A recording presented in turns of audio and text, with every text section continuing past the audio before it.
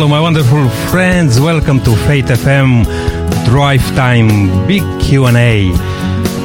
This is the program where we respond to difficult questions concerning God, faith, contemporary religion, and the Bible, and where we look at the world religious trends in the light of Bible prophecy. I am Nick Rita, your host, and I'm very happy to be with you today. Thank you for tuning in with us. If you like to contact us, please send a text to 04 888 808 11.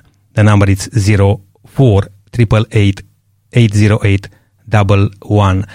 We want to hear from you because we'd like to have a bit of a chat today, and also we like to pray for the people who are suffering, particularly in our area here in Australia and all around the world. But before that, I would like to introduce our co-host, Joseph Maticic.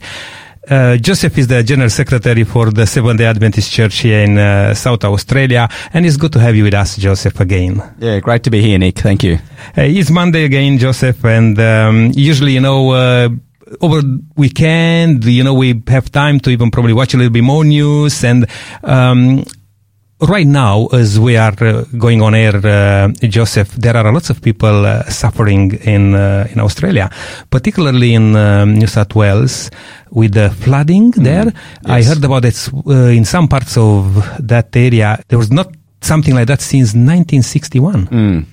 Now, I know that you also come from that region. Yes. I used to be up there on the mid-north coast of New South Wales in the Port Macquarie area, and that's certainly one of the areas that has been really affected by the flooding of the last few days. Nick, you're right.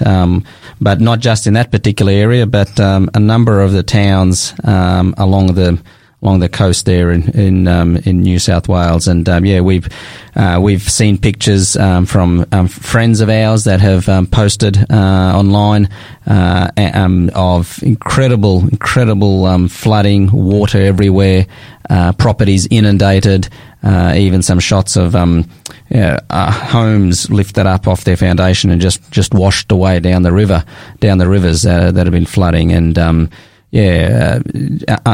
quite incredible amount of flooding, and the from what I understand is the danger hasn't yet fully passed. Yes, that's right. There's still apparently some threats of more heavy rain and flooding and potential difficulties for people. So really our thoughts and prayers are very much with perhaps we have people who are listening can't really go anywhere, and perhaps surrounded by floodwaters, or and then others who might be even in more difficult situations have had to evacuate. Mm-hmm. Yes, and I'm going to mention the phone number again, because if you are listening out there and you are in need of something, if we can help in any way, please send us a text, send us a message. We are going to pray for these people, Joseph. And in Queensland, it's also quite bad there too. But generally in New South Wales, it's a worry. It's declared like national disaster. And people are trying to do whatever they can, but it's very hard to stand in front of waters. Yes, fire is very bad, but I heard the water is even worse than fire. Well, it can sometimes come really suddenly, and either suddenly or you just think that it's a bit different to a fire. You don't really perhaps maybe feel it in the same way, and could be a little bit more complacency. But you're right, Nick. Many areas, you're right, even into Queensland, and really been affected. And so we and in these days, you fight even against fire. You have all sorts of technology, and you fight and try to stop in a way or the other, but you can't stand against the waters when big deluge coming, it's very hard. It is, and and so it's really been quite an incredible period of time, and so Now you have some friends there, yes. And family probably. shall we just pause for a moment and just pray for those people there? Are you willing to pray, Joseph, for those people in this situation? Yeah, I think that'd be really good to do that right now, Nick. So let's do that. Let's pray together. Our Father in heaven, Lord, we think of people right now who have been affected by these devastating floods in a number of places around our country. We think especially of towns and communities in New South Wales along the coast, and we pray for those, Lord, who have experienced loss of property and damage, people who have had to move away, people who have had to evacuate. We think possibly, no doubt, there'd be loss of livestock and other damage, and just the upheaval that's caused for so many people. And we pray for them right now, Lord. We pray that they will be safe. We pray that help will be able to be reached into those areas. Above all, Lord, we pray that each person will know that you are with them. We claim your promise that whether through the fires or the floods, you are there with us. And please just be very close to each of the peoples that are affected at this point in time around a number of places of our country here in Australia. And if there's any way that help can be sent out to them, perhaps, Lord, may we do what we can. And so just be with these people right now, we pray, in Jesus' name. Amen. Thank you, Joseph. And again, please send us a text if you are listening right now to us, and just share with us. Probably have even stories to tell what's going on there. The number is 048888 80811. Joseph, today we have a very interesting topic, and for the whole week, we are going to talk about biblical morality in the third millennium. And as the week goes on, we'll tackle quite a few different topics there, subjects in regard to this. But I like to bring our attention for a moment to some news coming out, right now in United States. This was on Wednesday, the 17th of March. It says that thousands of faith-based organizations would be closed or punished by the government if Equality Act became law. Senators were told during the Judiciary Committee hearing on Wednesday, as I said, that this will be the case. And the bill H.R. 5, as it's called, will amend the Civil Rights Act, which from 1964, a law that was passed to confront racial discrimination by adding sexual orientation and gender identity to the list of protected classes for public places and accommodations, education, housing, and employment. President Biden supports it. Two panelists told senators the Equality Act would have a dire impact on religious liberty. Any organization or any school that held a biological view of sex as part of its religious belief would come into the crosshairs, as it says here, of this new anti-discrimination law. The journalist Abigail Shearer said, and U.S. Senator Tom Cotton argued that millions of Americans will be treated as second-class citizens and threatened with lawsuits simply for believing that men are men and women are women. You see, this is going very strongly, into a wrong direction. And we are going this week to talk about biblical morality in this millennium. Now, also, Senator Tom Cotton asked Shearer and Mary Rice Hudson of the Ethics and Public Policy Center if they believe the Equality Act, if it becomes law, would shatter and punish thousands of charities, clinics, communities, services, and schools across the country.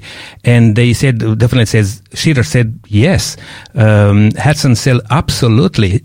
adding that any religious house of worship, faith-based charity that abides by restriction based on biological sex would be impacted. Yeah, I don't know, Joseph, what do you think? I mean, this is not new, you know, I mean, for the last period of time, we're hearing quite a lot about this, and laws being passed here in our country, in Victoria. You're not allowed now to talk about these things or pray with somebody who, not sure, you know, what sort of gender they are. What do you think about this? How do you see these things in the days we live in? Yeah, like you said, it's not just there in the United States, Nick. There has been that the law passed in Victoria that you just referred to, conversion therapy laws, essentially, making it illegal to try to pray and change someone's gender orientation. Interestingly enough, Nick, in the South Australian government, just in the last little while was considering what's called an equal opportunity amendment bill. Now you're referring there to an equal opportunity bill as well, but yeah, here in Australia, for example, the South Australian government, as I was saying, was looking at the equal opportunity amendment bill, which would particularly be focusing on religious organisations, for example, Christian schools, not being able to choose who they employ as staff. They wouldn't be able to be selective or to discriminate against or to terminate someone's employment on the basis of perhaps their sexuality. And so it's an example of the fact that in our society, our community, our world is moving away from allowing what we would consider as biblical values, biblical teachings on relationships, on gender, in the area of morality, really, where they're not wanting biblical values to be imposed on others, and making it harder for Christians to stand up and to hold onto biblical values within their Christian organisations. Yeah, absolutely. And we're talking about freedom, and it's very interesting. Yeah. You talk about the freedom, and you have more laws to restrict certain things, you know. I mean, you said, okay, you give freedom to a category of people, but you take freedom away from others. There is an element of, that's right. There's an element, interesting kind of irony, because in a sense, these laws that are looking to prohibit religious views being imposed, or restrictions on employment or whatever. So they're wanting there to be no, in a sense, the government proposed legislation is there so that there's no restrictions. So there's tolerance or acceptance of all. Acceptance of all, but not acceptance of the biblical views, if you know what I mean. So exactly right, and that's what I'm concerned, because when you talk about freedom, then you can't just put some of the things in one place and others in another place. I mean, just talking recently, even those killings, in the United States, people against Asians, people, all sorts of unrest can raise, these things. Yes. Let's come to our topic a little bit. And Joseph, we mentioned that we are going to look into biblical morality in the third millennium. What are the fundamental or foundational pillars of biblical morality? Do we have some foundation there in the Bible which we can talk about and even refer to what we just said here in the news? So it's a very topical theme that we're looking at here. Biblical morality. Morality. The word morality comes obviously from morals, And morals, the term moral refers to behavior or standards, things that are right and wrong. And we use it in reference to physical or social behaviours. Yes. So when we talk about morality, we're looking at things that are defined as right and wrong. Mm-hmm. Now, people might say, according to whom? We here on Drive Time always point to the fact that we see that it's the Bible that defines our behaviours, our actions, and defines what is right and wrong. And so we're looking at biblical morality, and biblical morals are, and we've seen an example there in what you're sharing in the proposed changes to law, not only in the States but also here. Biblical morals these days are being disregarded. They are being eroded away, Nick, and in a sense that's not surprising because the Bible itself is having, generally speaking, less and less impact on society. People are regarding the Bible with less and less interest and authority and respect. What bothers me, Joseph, when we talk about these things, because particularly we mentioned America here, a country which was founded on biblical morality.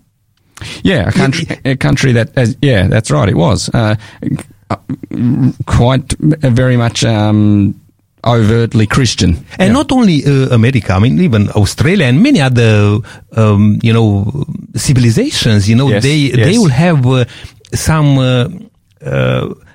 let's say, foundation from Bible. Yes, yes. And as you just said here, why is this shifting away from the teachings of the Bible? Why that happen? And even pretending or believing that we are still Christians? Well, I think that it's possibly a couple of things. One is generally when people move away from God, Nick, then they will move away from His Word. That they will move away from His teachings, from His laws, and from His principles. And I also want to just throw in and add here that the Bible itself actually refers to the fact that this is going to actually be seen as we approach the end of time, really.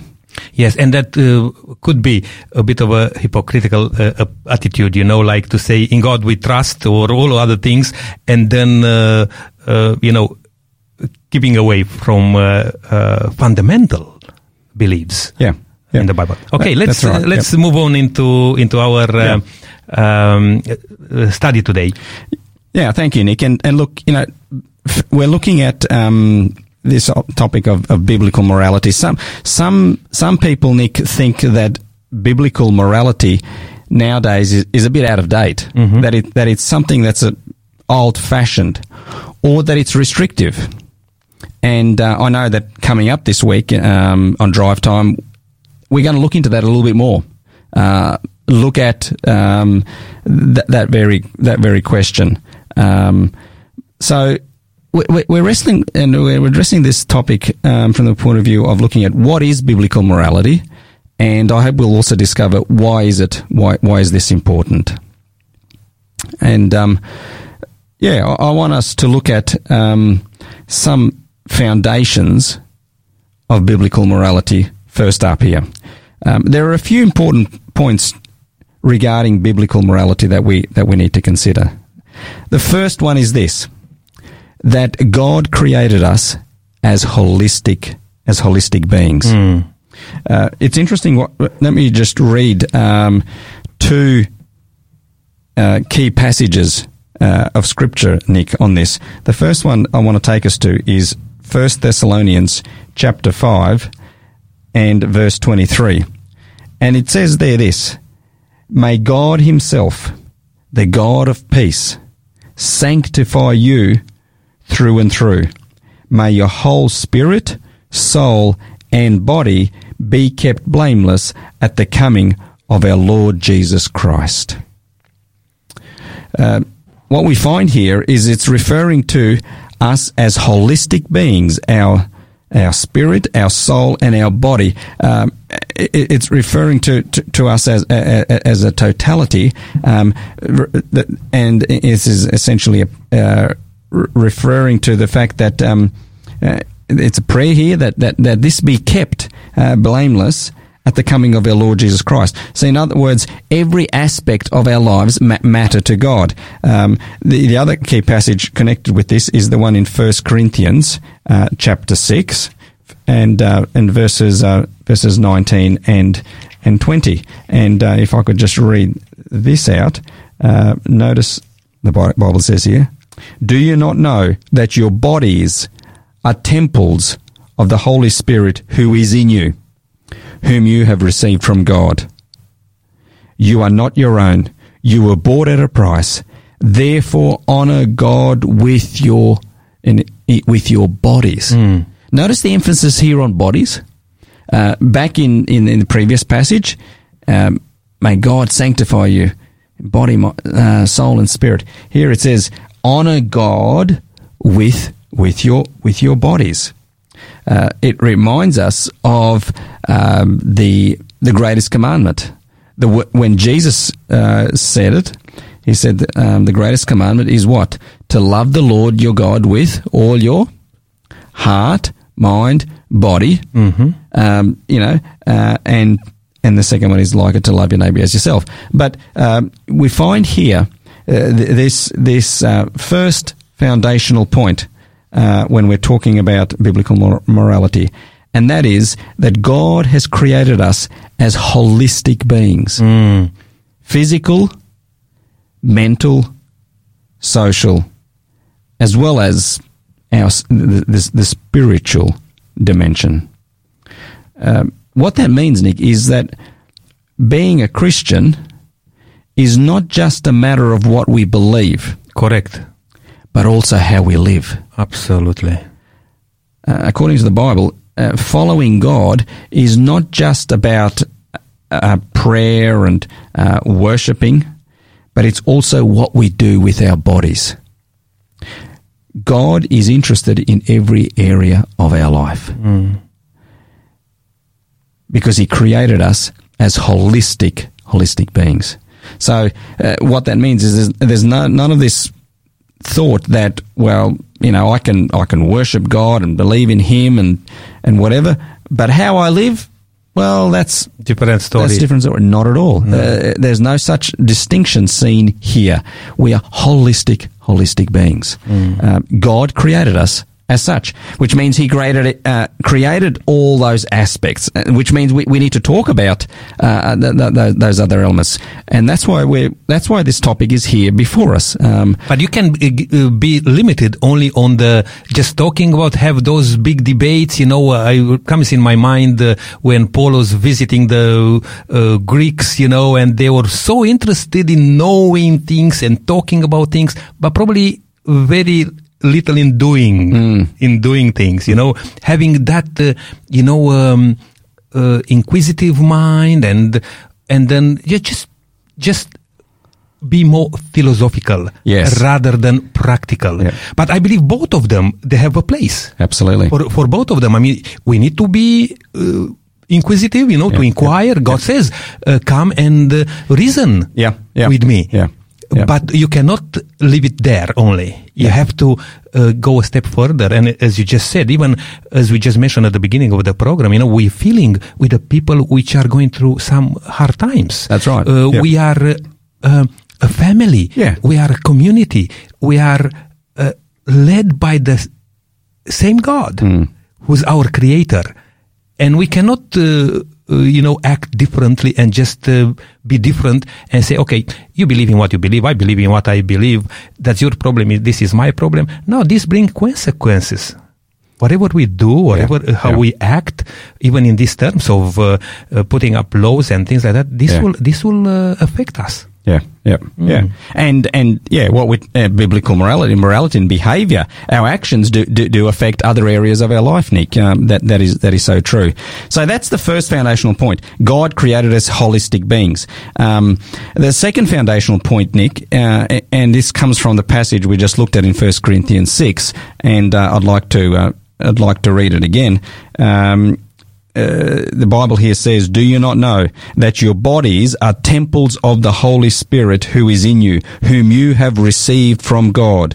You are not your own. You were bought at a price." It's talking here about the fact that our bodies don't belong to ourselves. It says we were bought at a price. What's that referring to? What's this price?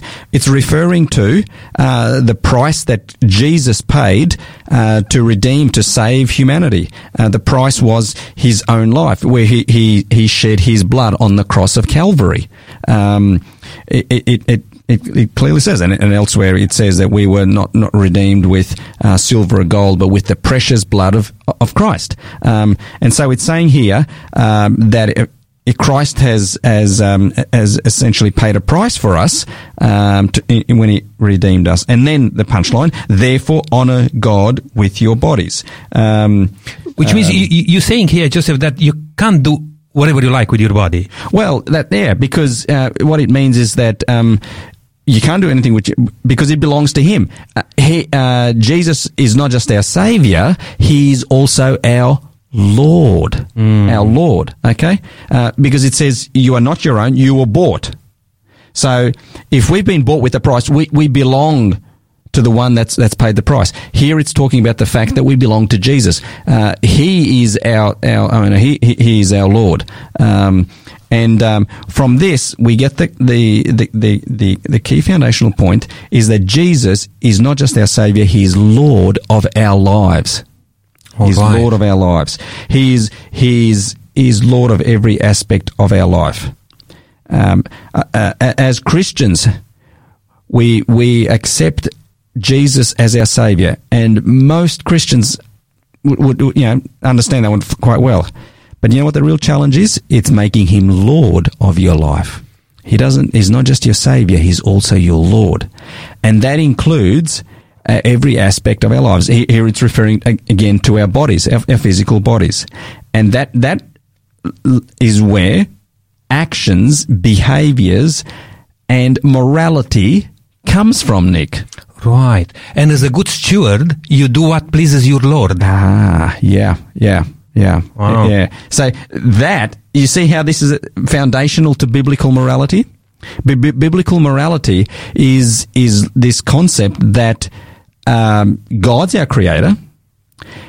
As our creator, he made us, and he knows what is best for us. And when he made us, he wanted the best for us. Mm-hmm. And what's best for us is outlined in the maker's handbook, or the owner's manual, or better known as the Bible, the God's word.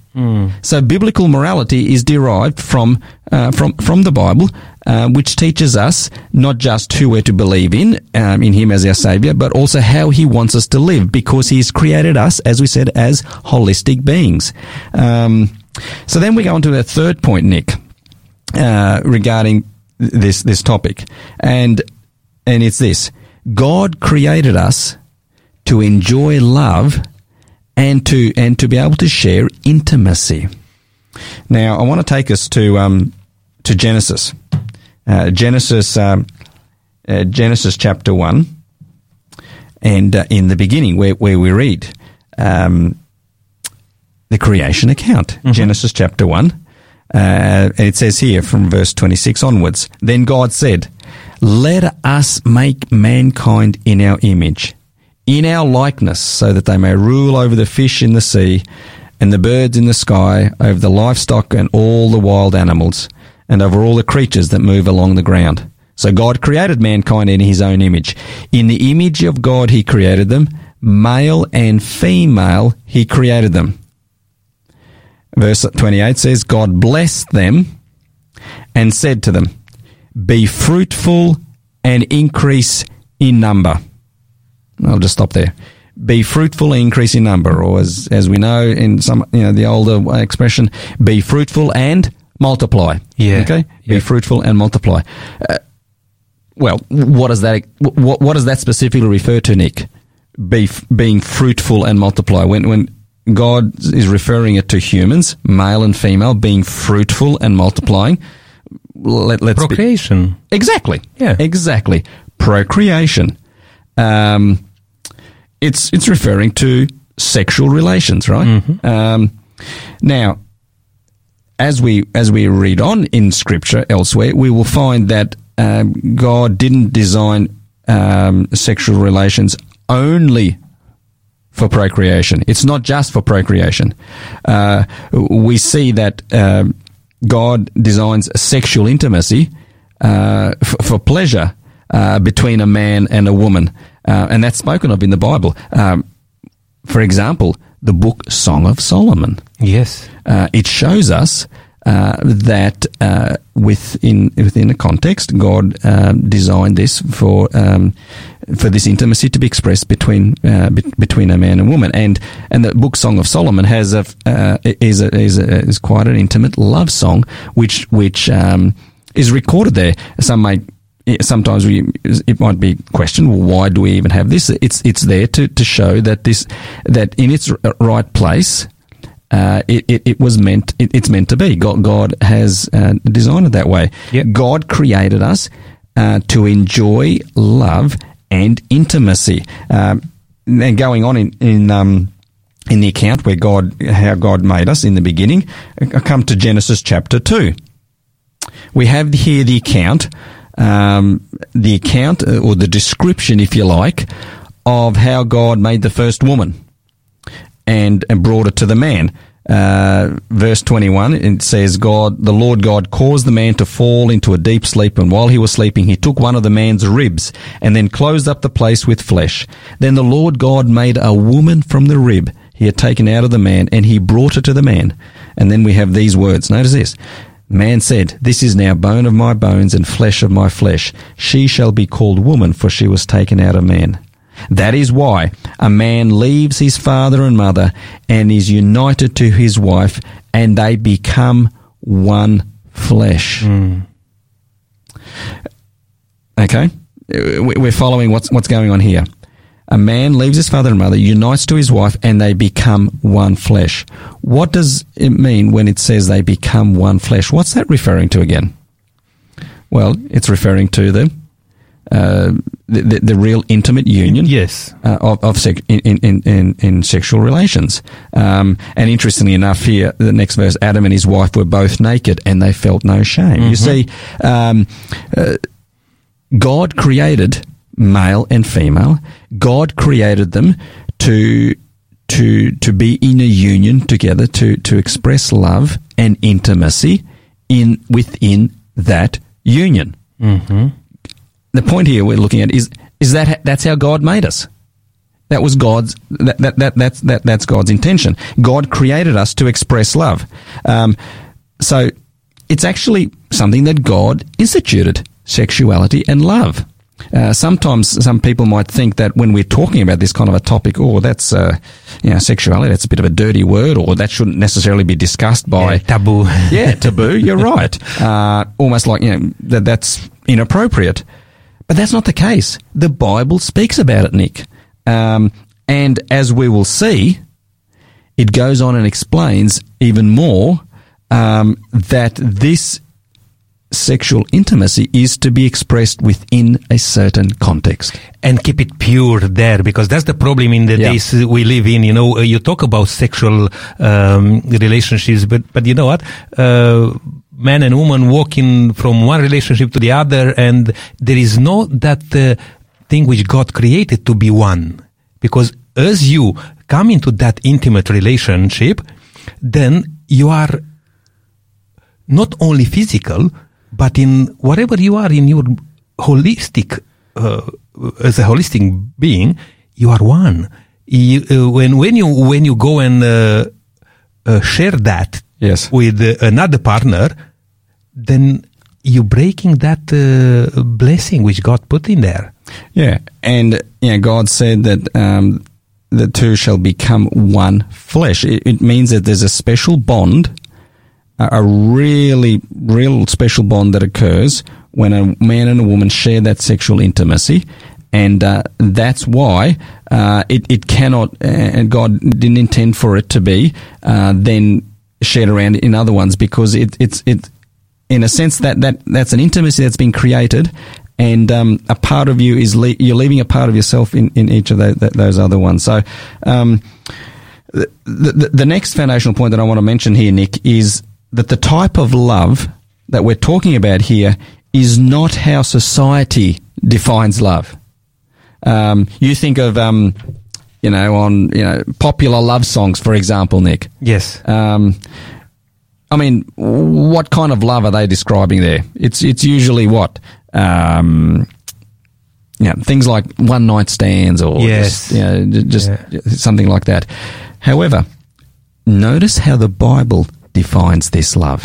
I want to take us to a very instructive passage, Ephesians chapter 5. Ephesians chapter 5, and I'm going to pick it up from verse 25. Here it says this: Husbands, love your wives. Okay, notice this. Husbands, love your wives just as Christ loved the church. Whoa, how, in what way did Christ love the church? What kind of love did Christ show towards us? Sacrificial love. Oh. Now, you don't hear too many popular radio love songs describing that kind of giving love, do you?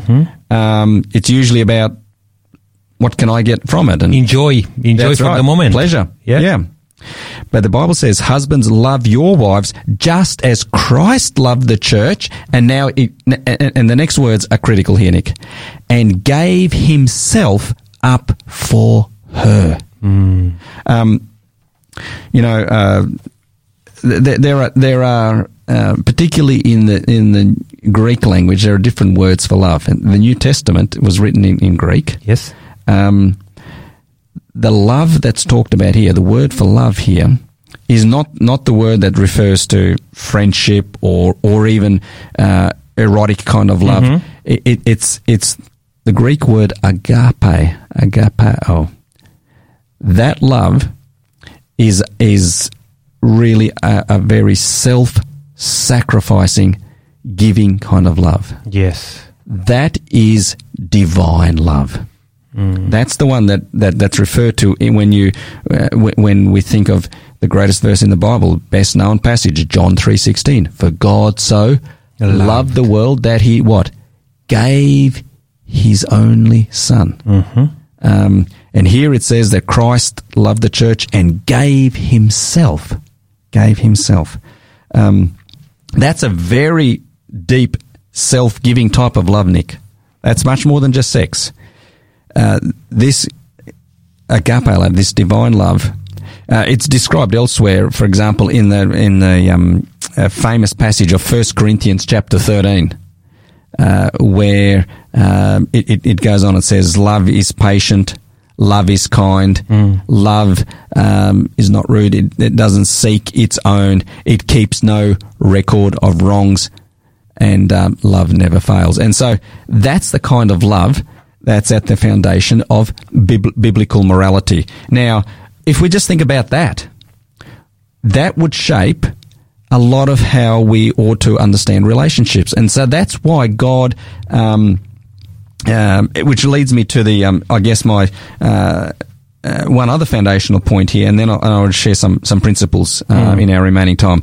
But the final foundational point for now is that, according to the Bible, certain relationships are condoned and others are forbidden. Yes. Now that would then follow. That's why the ones that the Bible says for intimate relations are the ones that are within the a committed marriage relationship. We read about it in the beginning there in Genesis 2, but it's referred to again in Matthew 19. Jesus is referring to that in Matthew 19. He says, "Haven't you read?" This is verse 4.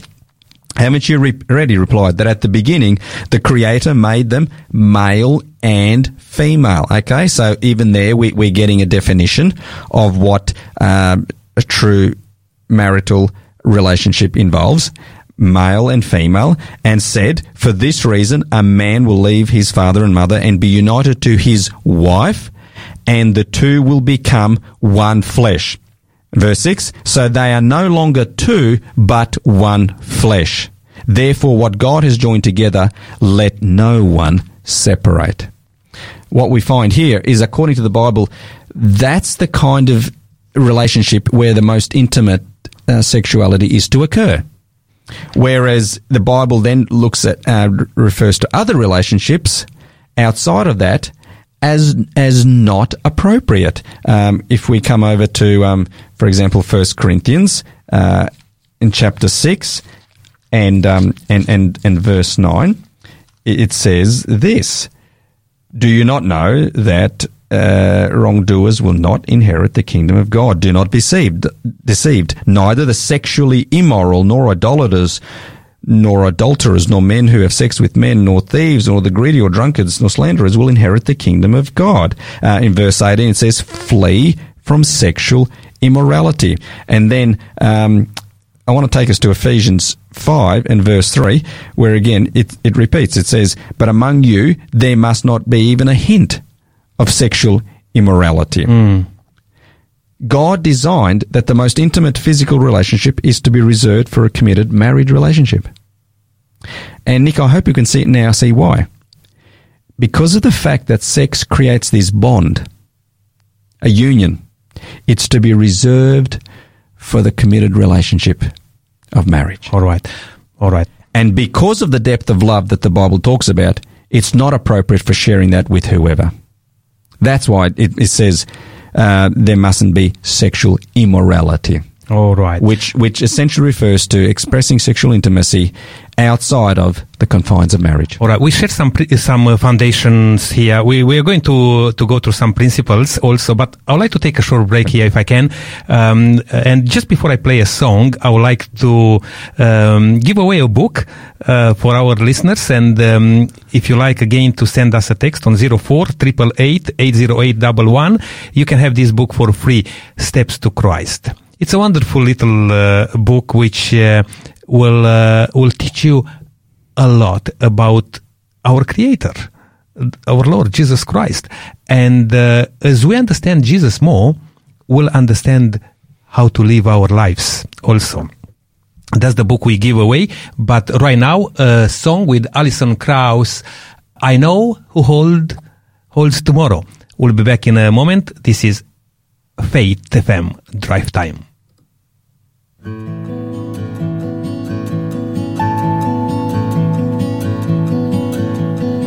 I don't know about tomorrow. I just live from day to day. I don't borrow from the sunshine, for its skies may turn to gray. I don't worry for the future, for I know what Jesus said, and to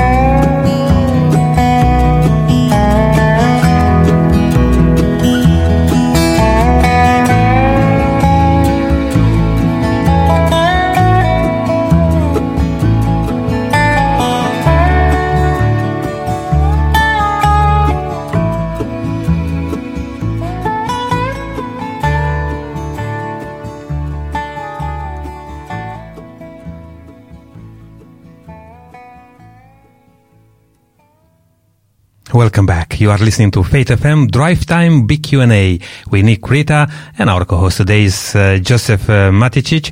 And we are talking about our main question for today, Joseph, is what are the foundational pillars of biblical morality? Now, just before the break, we talk about some foundations in the Bible. Where you are going now to just bring to our attention some principles, yes. Are you? Yeah. And Nick, I just wanted to, I guess, sort of pull this together for us, if I can, as we've looked at this whole idea of biblical morality and what it means for us, hopefully this will really just help our listeners understand what we've been trying to convey.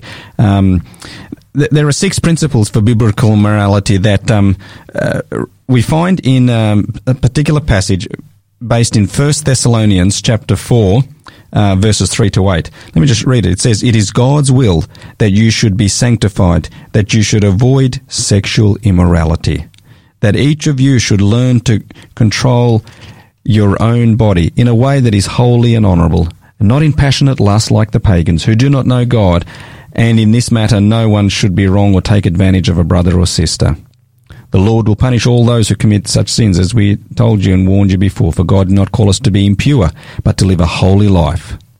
Therefore, anyone who rejects this instruction does not reject a human being, but God, the very God who gives you His Holy Spirit."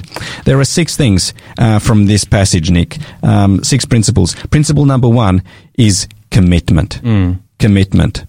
At the beginning there of this passage, it says, "It is God's will that you should be sanctified and avoid sexual immorality." Our morality, our sexuality is to be seen in the context of our relationship with God. It says here that our morals are to come under the lordship of Jesus Christ. Biblical morality is not based on fear of unwanted pregnancy or diseases or lack of fun. It is based on God's will. Principle number 1, commitment. Okay. Commitment to God. Principle number 2, control. In verse 4, it says, "Each of you should learn to control your body." We are to learn to control our bodies in ways that are honourable to Him. Now, this is directly relevant to sexual behaviour because sexual behaviour is progressive, and sensuality and intimacy leads one to another. But just because it may feel good and want us to keep going further in some sort of intimacy, the Bible actually says that there should be control. We have to control our bodies. Principle number 3 is contrast. Contrast. Verse 5, it says that we are to control our bodies in a way that is holy and honourable, and not in passionate lust like the pagans who do not know God. We are not to copy the pagan says. That's unbelievers, the world. That's our society around us. Think about what our media, movies portray for morality. Society doesn't see any reason for why one should not indulge their desires or their passions. But we are not to copy that. No. Contrast. Contrast. You know the saying, it feels good, do it. Do it. No. Here it says, so commitment. Our morality is based on a commitment to the Lord Jesus. 2, control of our bodies. 3, contrast to how society lives. 4 is consideration. Consideration. Here it says in verse 6, in this matter, no one should wrong or take advantage of a brother or a sister. So the Bible points out that if we're serious about following God, we will ensure that our relationships do not hurt or force other people, do not take advantage of other people. Principle number 5, consequences. It says here that there will be consequences. The Lord will punish all those, verse 6, who commit such sins as we told you and warned you before. There are always consequences to our actions, including our sexuality. And the 6th and final principle, capability. Verses 7 and 8 talks about the fact that God has called us, for God did not call us to be impure, but to live a holy life. And then it says here that it is God who gives us His Holy Spirit to do this. And so what that means is, in and of ourselves, we may not really be capable. Well, we aren't capable to do this and to live this way, Nick. And that's why we need the Holy Spirit. So finally, God created us as human beings, holistic beings, physical, social, mental, emotional, spiritual. He created all of that. And He designed us to love and to express intimacy, but within a particular context, because it's a permanent bond, and that context is within a marital relationship. And God created it; it's for our good, and we are to ensure that it is reserved within that particular relationship. God and His Word is the basis of our morality. And it is He and His Word is the basis because He knows what's best for us. Oh, that's very nice. And I like those 6 capital C's. Yes. There, commitment, control, contrast, consideration, consequences, capability. Yep. Joseph, our time is up for today, but thank you so much for sharing with us on this very important topic, which we are going to look into a little bit more during the week. Yes. Please, I'm addressing our listener now. Don't miss any of those programs, because the next one actually is called what is the biblical role of family? And then is the biblical morality out of date? We are going to look into that also a bit later on. We talk about sexual blessings, because God created us as sexual beings. Yeah. Sexual sin can be forgiven. A very interesting one also. But just before we finish, Joseph, would you like to just have a word of prayer for us and our listener? Let's do that, Nick. Let's pray together. Dear God, we want to thank You that You're a God who created us as holistic beings, that You made us to be able to love and be loved and express that. We also want to thank You that You have outlined for us in Your Word how You want that to be expressed, within what kind of relationships ultimately that's to take place. And Lord, you share that not because You are a God who is against fun or pleasure. Quite the contrary. It's because You know what is best for us and within what kind of a context it is best for us. And so I want to pray for each of our listeners, Lord, wherever they may be at, whatever situations they may find themselves in. And perhaps if someone's been challenged a little bit by the biblical picture of morality, we just want to thank You, Lord, though, that no matter what we may have done or been involved in, that You are the one that gives us all an opportunity for a fresh start in You. So please bless us, Lord, as we continue here on Drive Time this coming week, exploring this very sensitive topic, yet important it is. And please bless us to the end, I pray, in Jesus' name. Amen. And thank you for joining Nick Rita and Joseph Maticic on Drive Time Big Q&A. Please come back with us again when Pastor Gary Hodgkin and Eric, they will deal, as I said, with what is the biblical role of family. Until then, may God richly bless you. And I'll leave you with this beautiful song, Fear Thou Not. Fear thou not.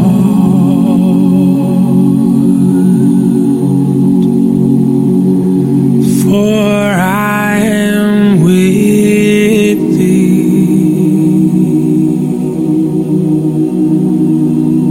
Be not dismayed, for I am Thy God, I will strengthen Thee. Yeah, I will help Thee, and I will uphold You with the right hand of My righteousness.